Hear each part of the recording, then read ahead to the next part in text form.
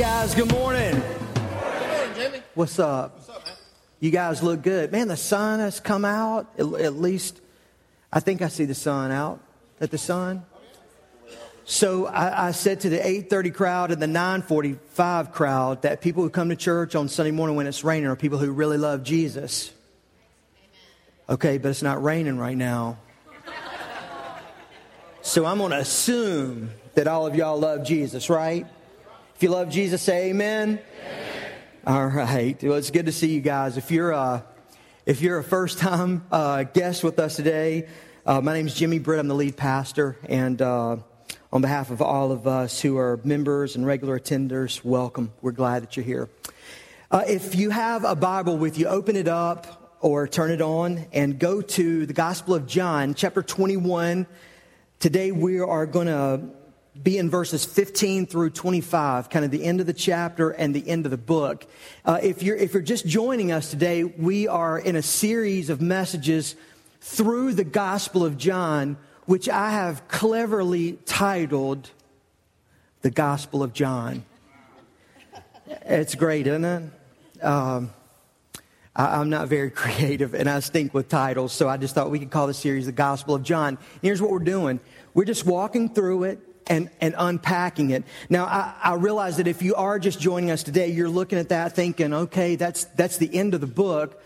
But in reality, we started this series at Easter, and we started with the Gospel of John, where the Gospels begin, and that is with the crucifixion and resurrection of Jesus. And so what we'll do next week is we're going to go to John chapter 1 and literally just start walking back through the gospel. So you're here at a great time, and I'm glad that you are.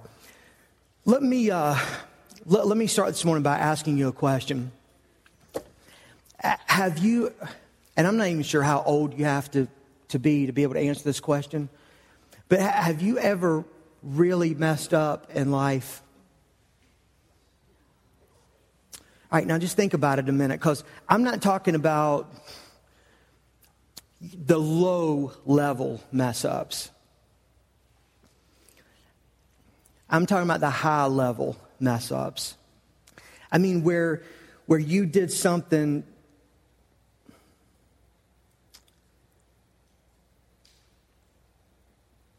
that even now to think about it, it hurts you, and that you regret. Now, I've had a couple of those. You know, maybe it's that you let someone down, someone who's depending on you. You let them down. It could be something that was a mistake or an accident. You didn't mean for it to happen, but then it might be something that you did intentionally. I like Irish poetry. Anybody else in here like Irish poetry? Okay. Well, my favorite Irish poet is Bono. Okay, so some of you like U2 as well. Okay, now you're picking it up. Bono and U2 put out an album. I can't remember exactly when it was. I think it was in the late '80s. Rattle and Hum, and great album. And one of the songs on the album, do they even still call them albums? I'm not sure. CD, anyway. There's a song on there by Bono and B.B. King called When Love Comes to Town. Bono wrote the song, but he wrote it for he and B.B. King to record and, as I mentioned, put on to this album. And B.B. King said that when he first saw the lyrics, he wasn't too sure about it. He said, I'm not sure that a guy that was Bono's age at that time can really understand, the bluesiness of a song like this. And the song is about a guy who just messes up in life. And he's living his own way, doing his own thing, making his own rules. He's the captain of his own ship. Those are some of his own words in the song. And I think the second verse says something like, used to make love under a red sunset, saying words I was soon to forget. She was as pale as her wedding gown. No, she was pale as I should have wrote this down. She was as pale as the lace on her wedding dress, and I left her at the altar in her wedding gown. And he said, I did that before love came to town, before I met Jesus, before I was changed. And at the end of the song, when you know that he's had a life change and a heart change, you go back and you read those lyrics, or you listen to those lyrics, and you realize, man, leaving that girl at the altar in her wedding gown, that was one of his big mess ups in life. That's something he'd like to take back. But he can't. He's already done it. Maybe you've betrayed someone like that. Maybe you didn't leave someone at the altar in their wedding gown, but maybe you broke your wedding vows. Or maybe you told a secret that a friend had shared with you out of trust, and you betrayed them because you told someone else. And that hurts, doesn't it? Peter understood that as well. He knew what that was like. I would imagine that his betrayal of Jesus, he would call that his greatest mess up in his life.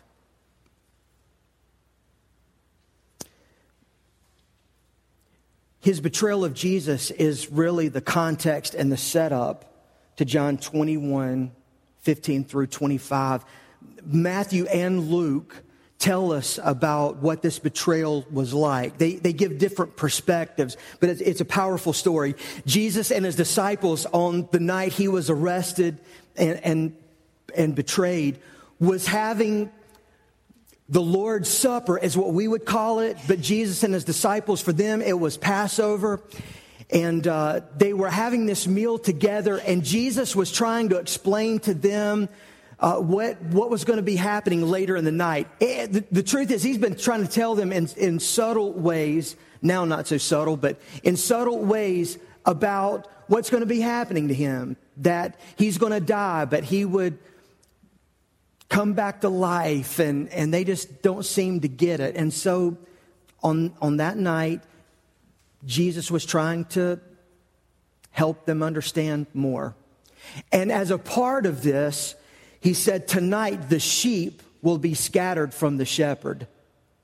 Now, they knew what that meant, because Jesus had told them, I am the good shepherd. They understood that they were his followers, and Jesus was their leader. And he's saying to them, tonight, all of my followers, my sheep, will be scattered away from me, the good shepherd.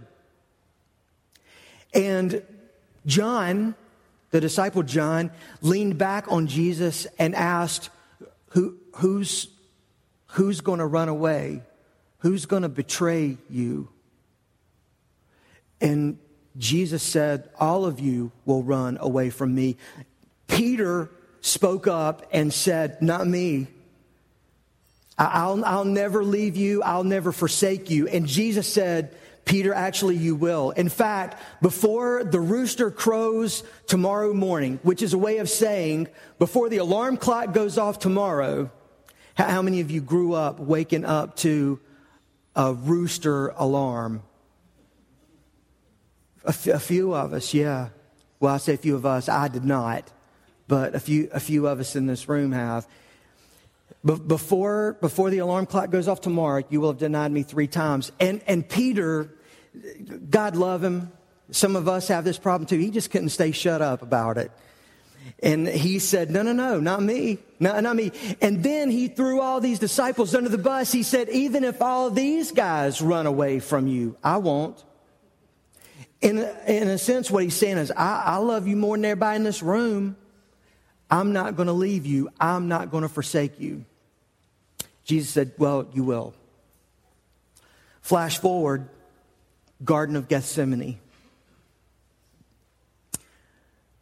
Judas leads the Praetorian Guard out into the garden. Religious leaders are there. He betrays Jesus with a kiss, which is how you would have greeted your teacher, your master, your rabbi. I would prefer just a fist pump. You don't have to kiss, just a fist pump. Handshake, something like that. I don't need. For a bit, Peter holds good on a statement. For a bit. When they went to arrest Jesus, Peter grabbed a sword from one of the guards. And these are serious guards. These are tough guys. He grabs the sword and cuts the ear off of one of these Praetorian soldiers. And then Jesus puts a stop to all of it. And he said, Peter, essentially, he said, that's not what I'm about. That's not what you're going to be about. That's not what this is. And when the disciples, all of them, including Peter, realized that this wasn't going to be a fight, this is not going to be a knife fight or a sword fight, there's not going to be any bloodshed here, they all ran away from Jesus. Now, Peter didn't completely run away. The other Gospels tell us that Peter followed Jesus at a distance, which honestly is the way lots of us try to follow Jesus, just at a distance. We want to be close enough to Jesus to see where he's going, but maybe not so closely that other people can say, hey, you're a follower of Jesus. You're a Christian.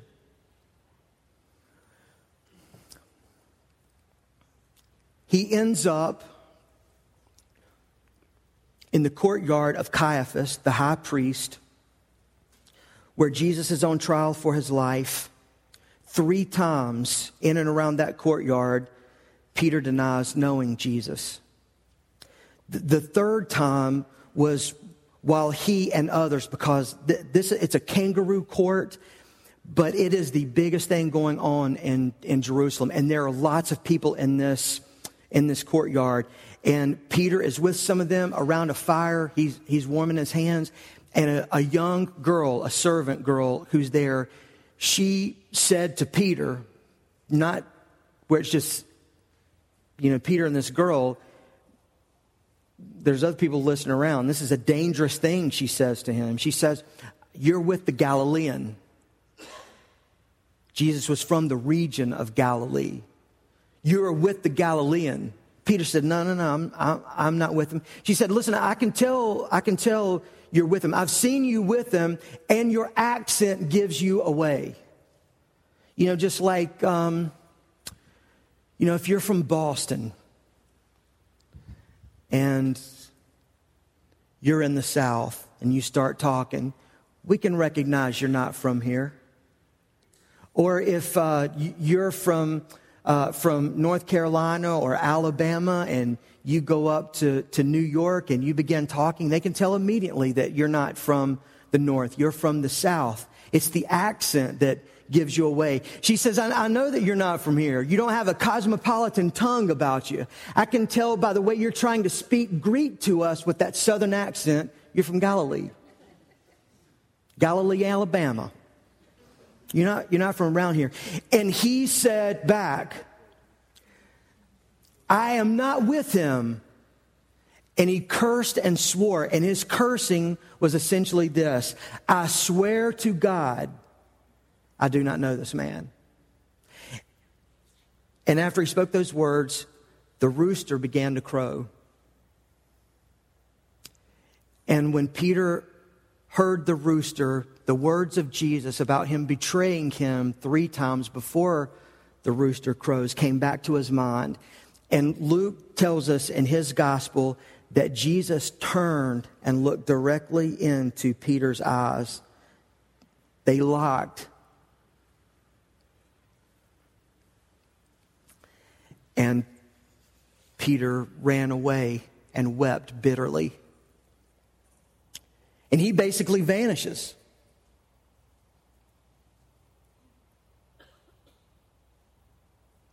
He misses out on everything else, at least the floggings and the crucifixion. He wasn't there when Jesus died. There's no record of him being with some of the other disciples and the women who were there when Jesus was placed in the tomb. He's just gone. until Easter morning. And if you guys remember back to Easter here, it was Mary Magdalene who went to the tomb, probably with other women. That's the way Mark and the other gospel writers recall it, that she went to the tomb and went inside and saw that Jesus was not there. So she ran back and told Peter about it. And Peter and John ran back to the tomb, and they discovered that the tomb is empty. John tells us in the beginning of John 21 that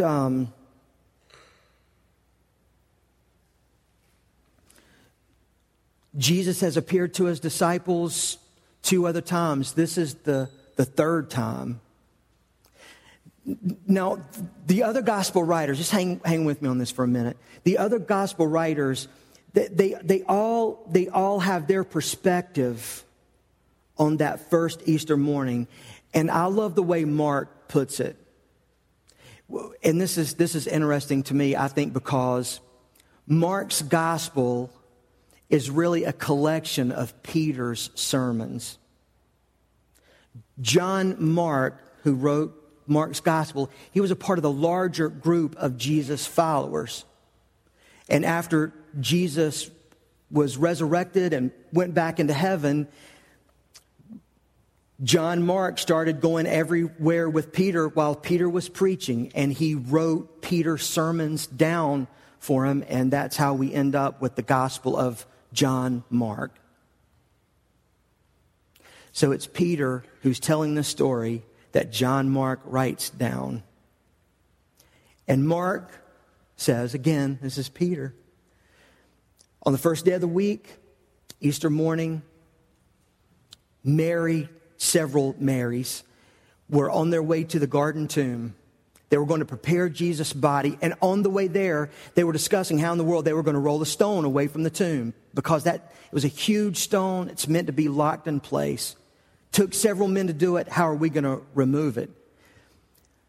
When they got there, they saw that the stone had already been rolled away. And when they stepped inside, they didn't see Jesus. Instead, they saw 2 men robed in white. And one of them said, "Don't be afraid. You've come looking for Jesus of Nazareth. He's not here. He's alive. Come and see for yourself." And inside of the tomb, there is the place where you would put the body, but then there's a preparation area and a viewing chamber. And these women, all this is coming right back to you, Aunt Imani, being in that tomb.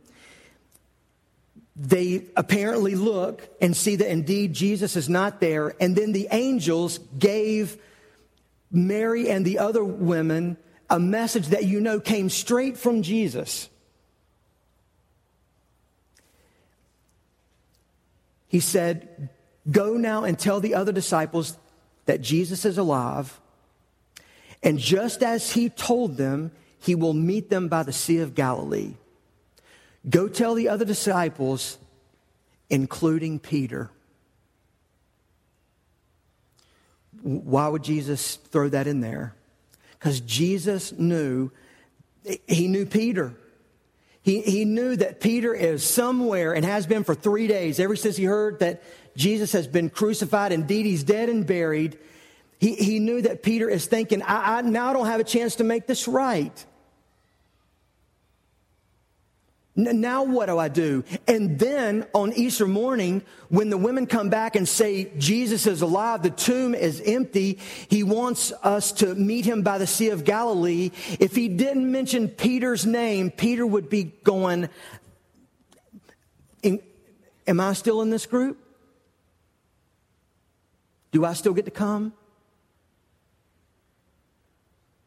So Mary, tell me exactly what Jesus said, or exactly what the angel said. Did they say, go back and tell the other disciples? Or did he mention John by name? Did he mention me? Do I go or not?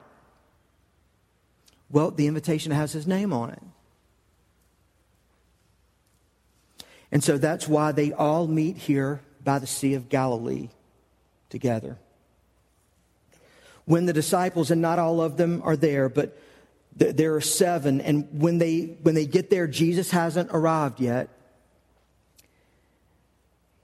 And Peter, at some point, for his own reasons, he says, I'm going fishing. It's like he says, I'm not really good at this, or I don't know what to do next. I'm going to go do my own thing. I'm going to go fishing. I'm going to go back to the nets. I really appreciate following Jesus. Tell him I said I love him. Tell him thank you. But I'm going back to the business world. I'm going back to what I know how to do. I'm good at that. I can make money there. I can't make so much money here with this. It's going to be good for business. I'm going to put on my business card, former follower of Jesus Christ. I'll even list that as my, that's where I went to college. It'll be good for business. And I'll give you guys some money along the way, but I've got to go do this. I'm going to go fishing. Of course, you know, if you've been here the last couple of weeks or if you've read through the story, you know that Jesus does appear to them. And there's a miraculous catch of fish. There's a great breakfast on the beach that Jesus prepared for them. It's charcoal, grilled fish, and bread. How many of you eat fish for breakfast? I eat fish too, Gene, but not for breakfast. I caught them. That's the way I am. I've been to Israel about half a dozen times or so, and on the breakfast buffet that they offer, they always have fish, all kinds of fish for breakfast. And I can't do it, but apparently they've been doing it for a long time. They have a great breakfast right there by the Sea of Galilee. Jesus fixed it, fish and bread. After it was over, Jesus digs into his agenda. His agenda is with Peter. And he addresses the elephant in the room. The one that at least publicly no one has addressed. And so here's how John begins. When they had finished eating, Jesus and these 7 disciples, including Peter, because not all of them are there, just a portion of them. Jesus said to Simon Peter, Simon, son of John, do you truly love me more than these? Now we're going to camp on this verse for just a minute, but I don't want you to get discouraged because we're going to be here several minutes, but I don't want you to start looking at your watch thinking, oh my gosh, he has spent 10 minutes with this verse and there are 10 more verses. We're going to be here till 3 this afternoon. But if you don't catch this part, I think that maybe you miss everything else. Simon's name had been changed from Simon to Peter. Earlier in Jesus' ministry, he was with his disciples at Caesarea Philippi. And Jesus was asking them some questions. Who do other people say that I am? What are the people saying? What are you hearing? Some say you're Elijah. Some say that you're John the Baptist come back from the grave, which would have been a huge compliment, humanly speaking, for Jesus. They're saying that you're someone great. And then Jesus said, okay, who do you say I am? And Peter said, and this is his confession, you are the Messiah of God. Like, we've seen enough already to know who you are. You are the Christ of God. You are the one that the world has been waiting on. You are the Savior. And Jesus said it's on that kind of faith, a profession of faith that's so great as that I will build my kingdom, the church, and the gates of hell will not prevail against it. And he said, now your name is no longer Simon, it's Peter, which means the rock. How cool is that? To be called the rock. See, if I was Peter, I would have had t-shirts made up, the rock on the back. I mean, this is the original WWE. He's the rock. But not here. I would imagine that just hearing his name called, Peter would have thought, oh my gosh, Jesus is not even calling me Peter anymore. He's gone back to Simon. He is ticked off at me. Not only did he call him Simon, he called him Simon, son of John. Now, back then, these guys didn't have last names. So a lot of times if they wanted to identify which Simon they're talking about, they would use his father's name because that would narrow it down more. But to use it here in this context, for us, something similar would be like when you were a kid maybe and you were in trouble with your mother and your mother said your first name and then she added her middle name. You knew that Mama was trying to get your attention, right? Now my mom never called me by my middle name. Never did. And I was telling her about this message yesterday because we had a family wedding down in Cary, North Carolina. And I was telling her about this message. And I said, I realized when I was looking at this that you never called me by my middle name. And she didn't really have a reason for it. But the reason I think it is because my middle name is Dewey. And so I think she never yelled out the door at me, James Dewey. Because if the other kids in the neighborhood would have heard that, they might start bullying me for it. You might get beaten up with a name like Dewey. So maybe my mom is just looking out for me. But I had an aunt who, when she was really fired up at one of my cousins, who was kind of like a brother to me growing up, she would call him by his middle name, Sean Edward. And I can remember being at his house lots of times. We were playing in the neighborhood, other kids, and my Aunt Lynn would come out the door and she would yell, Sean! And man, she just had a way of doing it. It was high and low all at the same time. And it was loud. Like we could hear her several streets over. Now the first time she called his name, that was like the first bell. That's like, all right, the 10-minute or so countdown is on. But there's going to be at least one more bell, maybe two more. Possibly three more. We'll just have to see what happens here. So after a couple minutes, she knows we're not on our way home. So she comes out and she yells it again, a little higher and a little lower. Got some mid-range tones in there and a little louder. So she's serious. Now, just depending on what we're doing, we might just walk away right then. But probably not. The third time, she would say, Sean Edward. And it was something about how she included the Edward that it would kind of make you goosebumps. It's kind of like you needed to look to see if the devil just walked up behind you. And it didn't matter what you were doing then. You dropped everything and went home. I've heard her yell, Sean Edward, and all the other kids leave and go to their homes. It's over. And like, you better get there before her voice stops ringing throughout the neighborhood. It meant to get your attention. And that's what Jesus is doing right here. He means to get Peter's attention. Simon, son of John, do you love me more than these? Love. What does that mean? It means, in some ways, almost nothing to us anymore.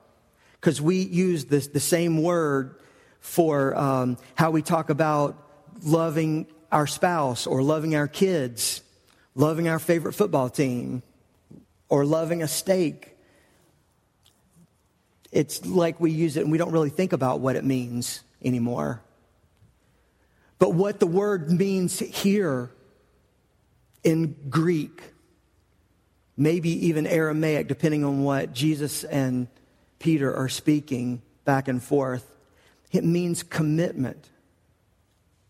Supreme commitment. It doesn't have anything to do with feelings and emotions. It has everything to do with commitment. And so he says, Simon, son of John, are you committed to me? But the commitment means that it's a supreme commitment. Not like, do you love me right now? Do you love me more than most things? It means, do you love me more than anything? Do you love me more than everyone? am I number one in your life? Simon, son of John, are you committed to me? Do you love me more than these? What do you think these refers to? It's hard to know for sure. But let's assume that Jesus and his disciples are sitting around this fire together. Jesus could have walked over toward the water and pointed toward the boats and the nets and asked, Simon, son of John, do you love me more than these boats and nets? Do you love me more than what you have experienced and what you call life to this point? Do you love me more than your career? Do you love me more than making money? Do you love me more than your identity? People know you as Simon the fisherman. Do you love me more than that?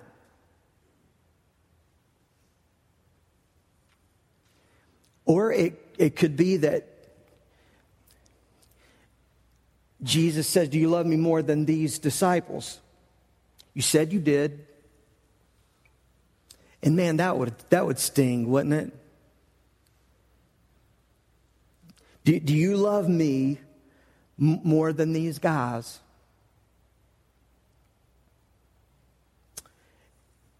And Simon's response is a little bit flippant. He says, yes, Lord, you know that I love you. It's only a few words. It's even less words in Greek than it is here in English. It's almost like he's saying, yes, Lord, I know. Let's talk about something else. Let's talk about the weather. We don't need to bring that back up. I don't want to talk about that. I don't want to talk about my mistakes. I don't want to talk about how I have blown it. Yes, I love you. Again, Jesus said, Simon, son of John, do you truly love me? Adding that truly there gives a little more definition to it. No, Simon. You don't get off that easy. I'm not trying to back you into a corner. I'm not trying to hurt you, but you've got to answer me better than that. Do you really love me? He answered, yes, Lord, you know that I love you. You know how I feel about you. And Jesus said again, take care of my sheep. The third time he said to him, Simon, son of John, do you love me? So 3 times. Why 3 times? Because Peter had denied Jesus 3 times. It's more than symbolic.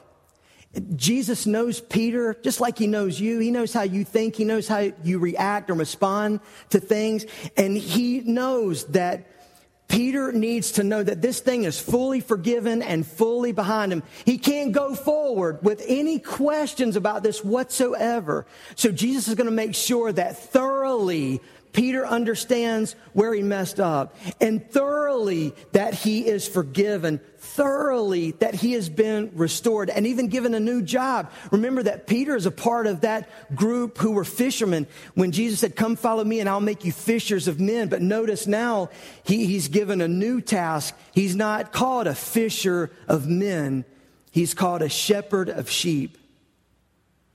He's saying, okay, if you really love me, if you're really committed, I'm going to give you a new job, a new assignment. And in some ways, listen, don't forget this. Let me tell you, especially for those of you right now who are struggling between the business world and the ministry world. And what I mean by that is God is calling some of you in here to ministry. God is calling some of you to preach. God is calling some of you to youth ministry or to the worship ministry. And you feel like you can't do that because you are so identified out here in the business world. When the world looks at you, when they think of you, when they pick up your card, they see realtor. When they look at your card, they see banker. When they look at your business card, they see contractor. But Jesus is saying to Peter, you're never going back to those nets. You're never going to be a fisherman again. I want you to be the shepherd of my sheep. Jesus is saying, I want you to share in my job. Jesus is the good shepherd. Listen. Well, I'm not going to say all that, but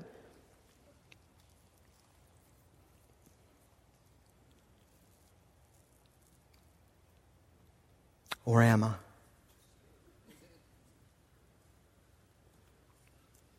He's not saying you're the shepherd. He's saying you're a shepherd. You work for the good shepherd, Jesus, who is the rancher. You know, I'm a pastor, and I pastor and lead this flock, but I am not the shepherd. Capital T, capital S. The shepherd is Jesus. And that goes for me. That goes for the Pope. That goes for the president of the Southern Baptist Convention. That goes for everybody, every pastor. We are shepherds. We are leaders, but we're not the shepherd. He's sharing this new work with him. I want you to lead my people. Do you love me? He asks this third time. And Peter was hurt now. He's hurt. Peter was hurt because Jesus asked him a third time, do you love me? And so he said, Lord, you know all things. And you know I love you. What can I keep from you? What can I hide from you? Jesus, I've been with you long enough to know that you know everything that is. I have heard you speak the thoughts of other religious leaders. You know my thoughts. You know what's in my heart. You see me inside and out. And you know I love you. So once more, Jesus says, feed my sheep. But he adds the statement that is in verse 18. And this is big. I tell you the truth, when you were younger, you dressed yourself and went where you wanted. But when you are old, you will stretch out your hands and someone else will dress you and lead you where you do not want to go. John explains this in verse 19. He adds this as almost a commentary. Jesus said this to indicate the kind of death. He's going to be martyred, by which Peter would glorify God. He's saying that all the way to the end of your life, Peter, you're going to live for me. Even in your dying, you're going to live for me. Then he said to him, follow me. And that's where the restoration is complete. Forgiveness made. He's saying, Peter, I know you love me. Listen, I called you knowing you cuss too much because you're a sailor, you're a fisherman, you can't help it. I called you knowing how rough around the edges you are. I called you knowing you were an ear cutter, Peter. I know it. And I forgive you, and I'm giving you a new job, a new assignment. And I want you to put me first. Listen, loving Jesus is more than just good intentions. What is it they say? The road to hell is paved with good intentions. There are a lot of shipwrecks along the way too. Good intentions don't cut it. We intend to follow Jesus. Well, either follow him or don't follow him. Either be committed to him or stop pretending to yourself. Do you want to know how you know when you're committed to Jesus? When you really love him? There are two indicators. Service and sacrifice. Jesus is saying here to Peter, if you're committed to me, feed my sheep. Peter, it's not all about you anymore, big boy. That's how my daddy would have said it. Sometimes I envision that's the way the Lord would say it too. Not that my daddy's the Lord, but man, he can be tough. Hey, it's not about you anymore. It's not about what you want. It's not about your needs. It's about you serving my people. It's about you doing your job for me. The way you serve me, Peter, is you serve others. Now listen, some of you are thinking, okay, I hear what you're saying, Jimmy. Maybe I need to go to Africa and feed hungry, starving people there. Well, God might be calling you to that. God has called a couple out of our church to go to South Africa, where they do all sorts of tremendous ministry to reach out to the people there with the gospel of Jesus Christ. Maybe Jesus is calling you. He's still calling missionaries. Maybe he is calling you, but I'll bet that's not the place to start.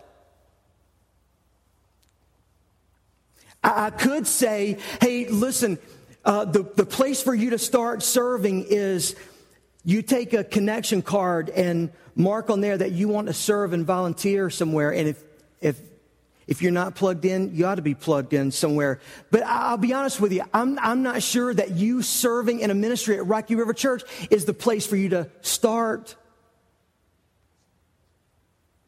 The place for you to start is in your own home.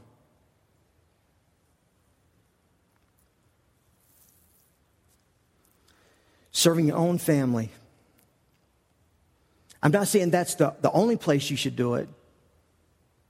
But that's where you ought to start. You can't be committed to Jesus if you're not serving people. You can't follow Jesus if you're not serving people. Listen, I'm going to say at this pointed, I'm not your judge, like you're not mine.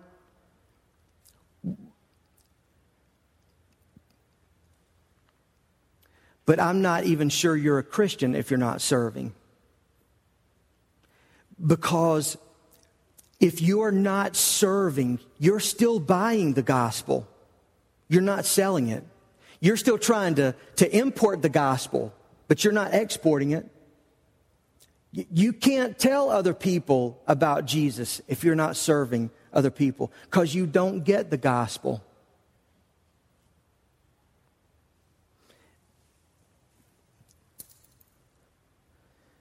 And I'll tell you just from my own experience, the hardest place to serve people is under your own roof.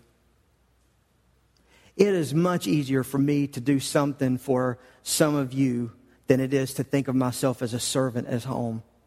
Guys, especially if you're a man, why? Because I'm the king of this castle. And we might not walk around, wearing a crown on our head, but we sort of walk around like we have a scepter in our hand. This is, I'm the illustrious potentate here. Somebody bring me my slippers. And by the way, does anybody live in that kind of environment? Do you live where somebody's always bringing your slippers and stuff? I don't. I'm just wondering if anybody else has it that way.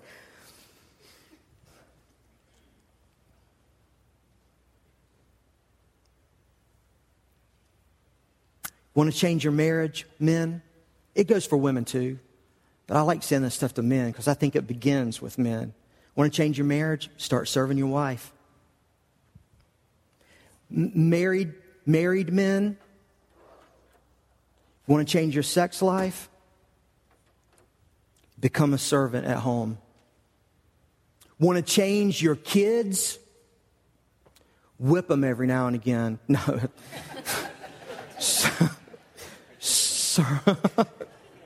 Some of them need that, man. Let me tell you.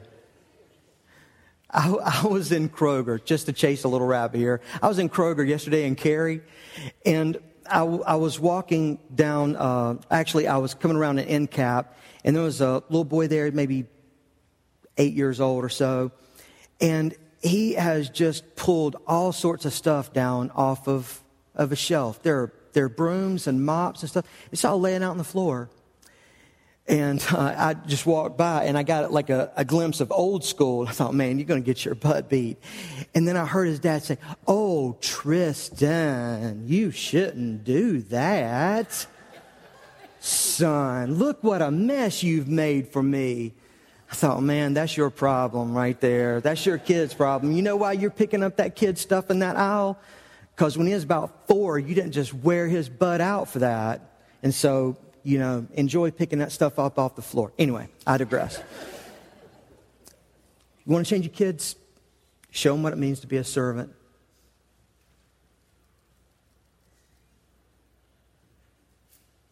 And it means sacrifice. Let me tell you. It doesn't just cost you something to follow Jesus. It costs you everything.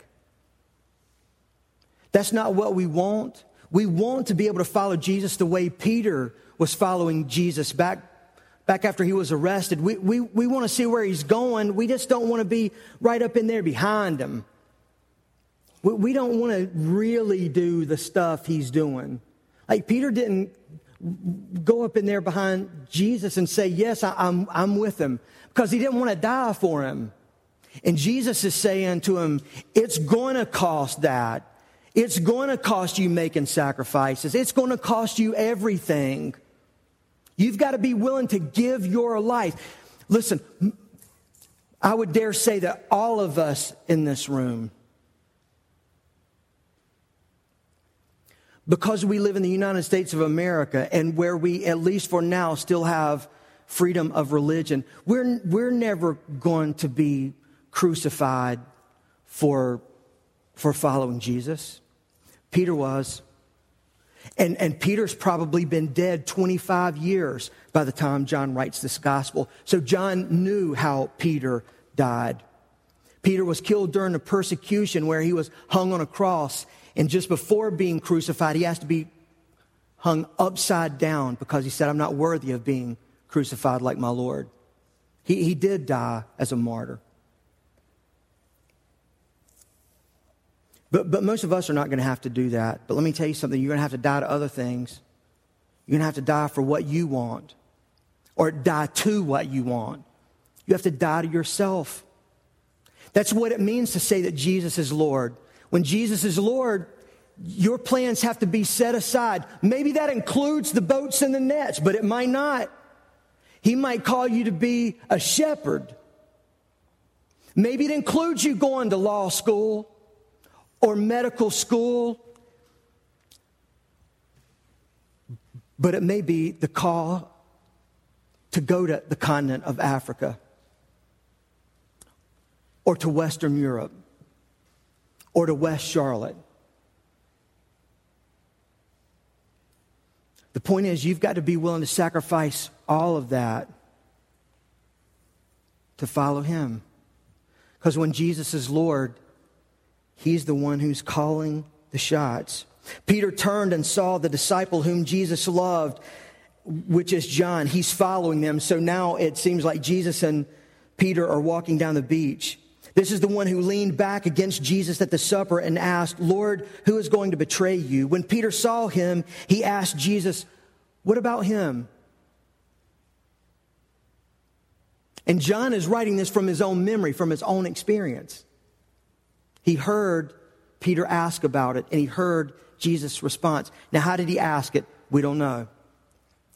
It could have been that Peter and John had a close relationship, and he loved John. And he's saying, what about him? Is he going to have to die a martyr too? It could have been that Peter was much older and John was young. Lord, he's not going to die as a young man, as a martyr, is he? Or it could have been Peter asking the way we often ask God this question. Well, what about him? Don't he have to do it too?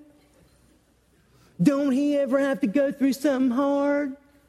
Why has it got to be me all the time? And so Jesus gives a profound answer. If I want him to remain alive until I return, what is that to you? It's none of your business. We're not talking about John. We're talking about Peter. You must follow me. John says, because of this, the rumor spread throughout the brothers. And how many of us know that a rumor will spread among the brothers? It'll spread among the brothers and the sisters here, just like it does at any other church, just like it does where you work, just like it does at the ball field. You know why? Because you're there. Because there's people there. And people spread rumors. The rumor spread among the brothers that the disciple John would not die. But Jesus did not say that he would not die. He only said, if I want him to remain alive until I return, what is that to you? This is the disciple who testifies to these things and who wrote them down. We know that his testimony is true. You know how we know? Because everything in the Gospel of John comes out of his own experience with Jesus. He's not writing about things he's heard about. He's not even giving someone else's testimony. He's saying, these are the things that I have experienced and I know that they are true. And you can't argue with that. You know why? Because it's John's experience. It's his testimony. And part of what this means here, at least partly, is that you may never go all across the world like Paul or Billy Graham preaching the gospel. You and I may never write like John. But you follow Jesus anyway. You do what you are supposed to do. And at the very minimum, all of us who have experienced Jesus can tell about our experience with him. I can tell you a lot of times about when I've messed up, but let me tell you something. I can tell you about the first time that I put my faith and my trust in Jesus. I can tell you about the time when I know that my sins were forgiven. I can tell you about my experiences with Jesus. And that's all really that we're asked to share. And if you are committed to Jesus, then you've got that testimony. If you don't have that testimony, then you're probably not a Christian. You're probably not a follower. You're not really committed. And John ends by saying Jesus did many other things as well. If every one of them were written down, I suppose that even the whole world would not have room for the books that would be written. That's not John saying if everything Jesus ever said or did was written down in a book, the planet would pop. What he's saying is that no matter how hard you try, you can't fit Jesus into these nice categories where you can explain him. No matter how hard you try, you can't explain the power and the triumphs and the miracles that Jesus has performed. You can try, but you can't fully do it. It's almost like he says, and you ain't seen nothing yet. And you haven't. Greater things than what we read about in the Gospel of John take place in Acts and beyond. And that same Jesus is still forgiving people, calling people, forgiving people when they screw up, calling them again, restoring them to ministry. At times, he even gives a new ministry. Like where Peter was a fisher of men, but now he's a good shepherd. It's a new assignment because the other one's been screwed up so bad.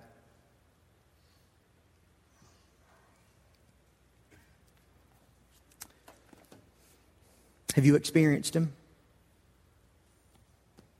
Are you sure? Let's stand together for prayer. Just once you're standing, you'll bow your head and close your eyes. Before you start moving around, before you start checking out, just with every head bowed and every eye closed, I want you to answer the question. This is between you and Jesus, not You and Jesus and everybody in this room, or even the person sitting next to you, it's between you and Jesus. Do you really love him? Do you? Are you committed to him? Are you sure? Can you prove it? Are you serving? Are you sacrificing? Is it him first?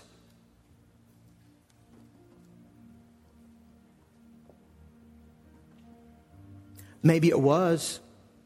Maybe it was him first, but maybe like Peter, you messed up.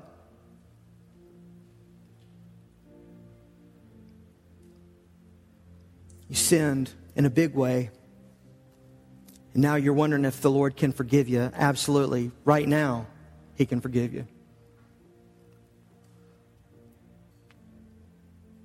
Maybe your prayer this morning needs to be a prayer of new commitment. Because you need to trust him for the first time. I'm not asking if you're a member of the church or a member of some other church. I'm not asking if you've been to Vacation Bible School. I'm not asking you about your parents' commitment to Christ. I'm asking you, have you ever made a commitment to Christ? Have you ever asked Jesus to forgive you of your sins? Have you ever invited Jesus to come into your life? Have you ever said, and not only with good intentions, but you've lived it out this way, Jesus first?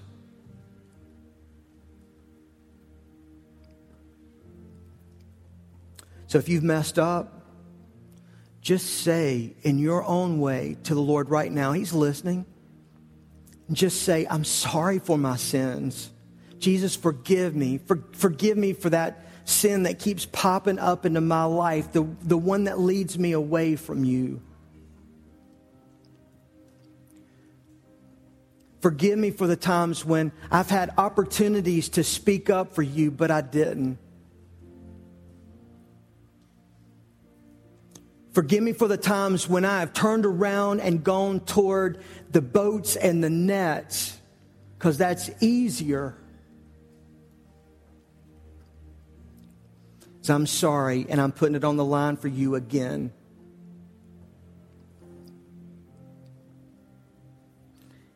And then if you're trusting Christ for the first time, then you just say right now, Jesus, in the best way I know how, I ask you to forgive me of my sins. Come into my heart and my life to be my Lord and my Savior. Fill me with the power of your Holy Spirit so that I can begin following you today and for the rest of my life. Jesus, thank you for loving me and saving me.